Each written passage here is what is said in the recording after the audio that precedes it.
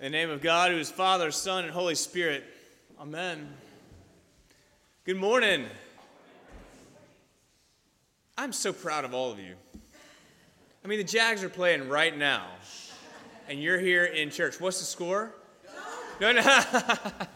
It was a trick question. That way I would know who's... If I get an hallelujah during the sermon, I'll know. Or oh, man. So this week I was looking at the scripture passage. I was surprised to look back in my records and find that in 16 years of ordained ministry, I have never preached on Zacchaeus, the wee little man in the sycamore tree. So today, the streak continues. We're going to be looking at 2 Thessalonians. We can learn a lot from old Zacchaeus and his dramatic change of heart, but my heart has been drawn to the epistle reading because these are the words of a pastor who is beaming about this Thessalonian congregation. He's just beaming about them. And we know from the book of Acts, if we were going to go back, Matthew, Mark, Luke, John, and then the book of Acts, we know from that historical narrative that St. Paul arrived in the very large and bustling Greek port town of Thessalonica to share with the residents there the good news of Jesus Christ. We also see in Acts that he was only there for a few weeks because his preaching caused riots in Thessalonica, which really is every preacher's dream, that people are paying attention. But what happened was that Paul had to flee for his life. And so he went to a nearby town called Berea. But the gospel message that he had proclaimed took hold in the hearts of a few Thessalonians, and over time, word got out, and it spread, and the church there grew. And now it's 3 or 4 years later. Paul is further south. He is in the city of Corinth, and he has heard about the growth of the Thessalonian church. He's heard about the growth in their faith and their growth in numbers. And he is just overjoyed. He's thrilled. He's not proud of his own work. He's just so thankful to God that the Holy Spirit would capture the hearts of those people and create a vibrant Christian community of faith. And so you can see, I hope you can see why I would relate to this passage, because I too am so thankful to God that the Holy Spirit would capture your hearts, that the Holy Spirit would create here at Church of Our Savior a vibrant community of faith. That's what we say in our vision, that we want to be a beacon of Christian vitality to Mandarin and St. Johns County and also to the Diocese of Florida. And for us, in just a couple of weeks, we'll have Stewardship Sunday, and I don't mind talking about money. In fact, I don't mind asking for money. But the truth is that what we give to the church is really about partnering with what God is giving to the church. And so in that sense, our stewardship is a reflection of the faith that we have, of the community that we have, of the sense of purpose that we have, of the joy that we have when we gather together and when we serve together. And so I want to talk about that this morning. Paul is beaming about the Thessalonians because of all the fruit of God's work among them, and the faith and the community. And I can relate because I just feel the same way about all of you. Sometimes I would marvel, really just marvel at what God is doing in this place. We got lots of things to work on, don't get me wrong. We got a lot of new faces. We got kids just filling up Kids' Word. We got Bible studies that are overflowing. We probably need to start more. We got people signing up to serve in different ways. It's exciting.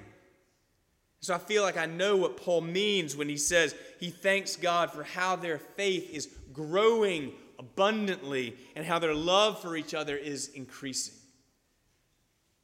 I know what he means because I can see your faith growing abundantly, and I can see your relationships with one another flourishing. I see how despite what life throws at you, you work hard to keep the main thing the main thing. You work earnestly and consciously to let your faith in Jesus be the filter through which you live your lives. And I see how you pray each other through illnesses and through grief and through difficult family situations. And I see how so many of you just really want to know the Word of God and to follow Jesus as your Lord. And how you want to love your neighbors and how you really work to love those who are hard to love. And I see so many friendships in this place that are deep and long-lasting over many years. But I also see many cases in which people who are relatively new have made good friends here and have gotten involved. And I see meals being shared and calls being made and prayers being offered. And there's joy and there's love and there's worship and there's welcome in this place because Jesus is in this place. And that means a lot of things. But one of the things it means is that if you come in here this morning and your faith is shaky, I mean, you're in one of those, you just find yourself, like we all do sometimes, you find yourself in one of those deep, dark valleys of life and God seems far away. Or if you've come in here, you're feeling alone like nobody else can relate to what's going on, I want to say that you have come to the right place. You come to the right place because you're going to hear about how God understands suffering. And because he suffered and he died himself. He understands abuse and he understands betrayal and he understands injustice and disappointment and difficulty. And he understands it because he suffered it. But he also died for it. And he took every sin that we have committed and he took every sin that has been committed against us. And he took it all upon himself on the cross and he died for all of it. And he said, "It is finished."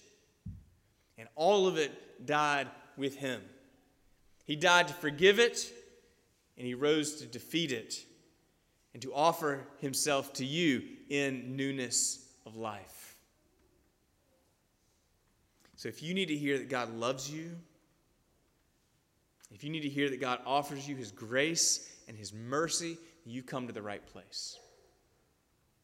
And if you need a family of faith who know what it's like to cling to that grace and that mercy in a time of need, then you've come to the right place.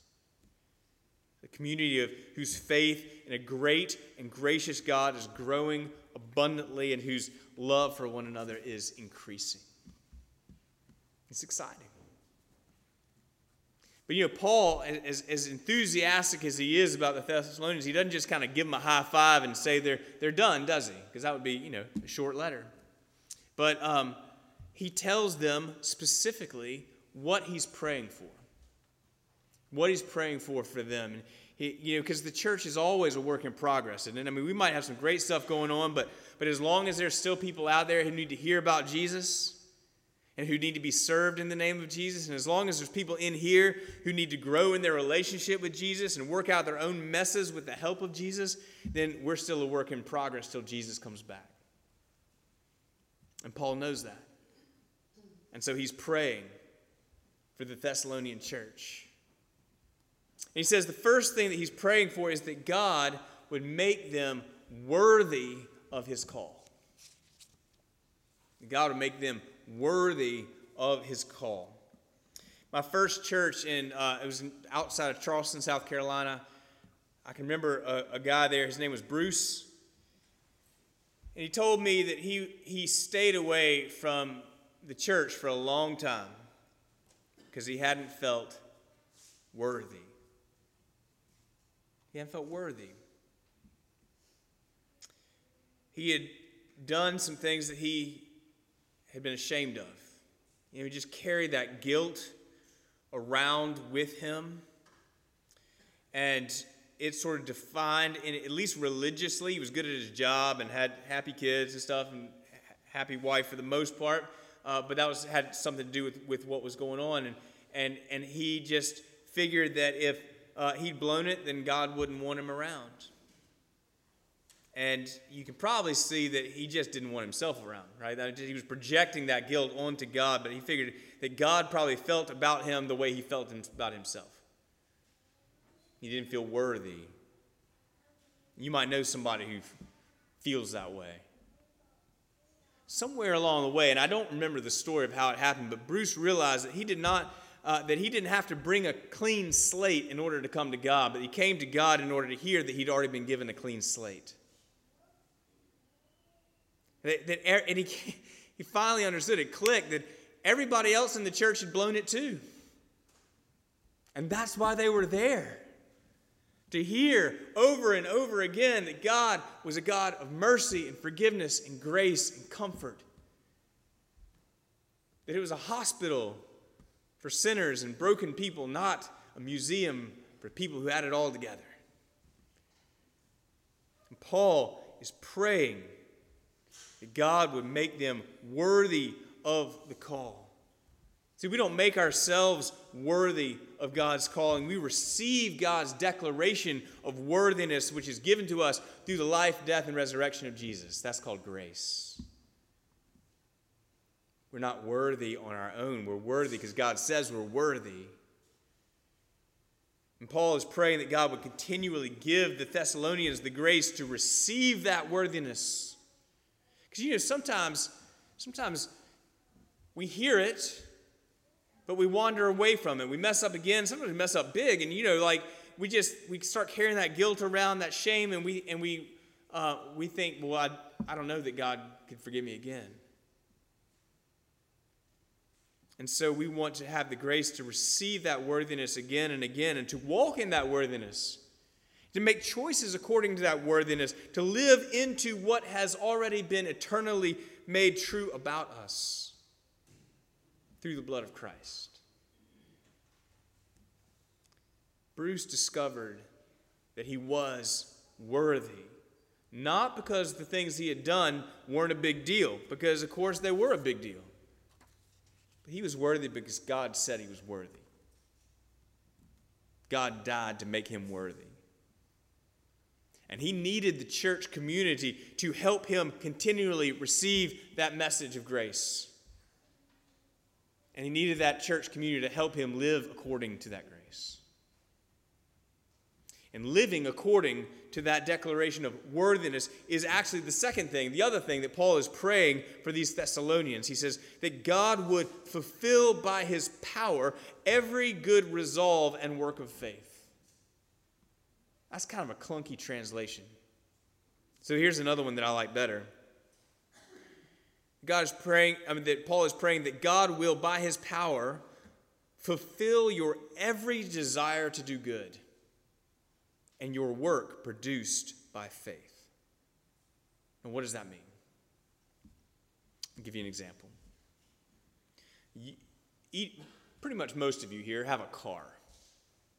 And that car is designed to go. It's got all the parts, it's got the wheels, it's got the transmission, some of you have like nice bells and whistles and like leather seats and cool stuff. Like some of you have great things. But if that car doesn't have gas in it, or a charge in it, my analogy is going to run out eventually. But if it doesn't have gas in it, then it doesn't matter what you have, you can't go.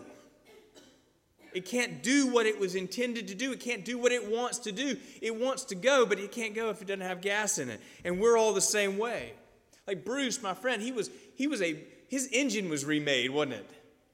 Like he realized he was worthy, but he needed the gas. He needed the Holy Spirit to keep him going, and we're all the same way. God creates in us the resolve to do his will, the desire to live according to what is already true about us, that we want to live according to the call, but the Holy Spirit is what gives us the power to say yes to that call, to yes to those resolves. And so we want to be a community that offers you that chance to interact. And it's not woo-woo and hocus pocus and stuff about the Holy Spirit. Like, he's just here. That's how we're moving. That's how all these great things are happening here. And so it's really exciting to see how God is moving among us and to see that Sunday school for the kids and the youth is gaining so much traction, and to hear about Meals on Wheels and these people who are getting food every day of the week because you're willing to give it to them. To hear about the teachers who are so encouraged at Crown Point Elementary School and the kids who are learning to read because you're helping them, showing up and teaching them and encouraging them. It's so exciting to see a lawn full of visitors and guests who are enjoying good music and good food at the food truck events. It's exciting on most Sundays to see the choir and the choral scholars. And it's exciting to see you receiving prayer during communion in the back, and to know, do you know that every Thursday at 10 o'clock, there's a group of us that meets for prayer. I know not everybody can do 10 o'clock on a Thursday, but if you can, we'd love to have you. And we just take an hour and we pray for the church and for the world around us. And I would say that's the fuel for all that's going on. We had a huge team of folks doing Habajacks a couple of weekends ago. It's just exciting. We have a ministry coordinator who's helping us get people signed up and get people on board. And it's just so exciting to see God working among this church. And I am so grateful, like Paul, to see your faith growing abundantly and to see your love for one another increasing. And my prayer for you is his prayer for them. That God would continue to give you the grace that to receive that declaration of worthiness. He would continue to make you worthy, and that he would give you the grace to live according to that worthiness, because that's his will, and that's what he desires. And for that we give thanks. Amen.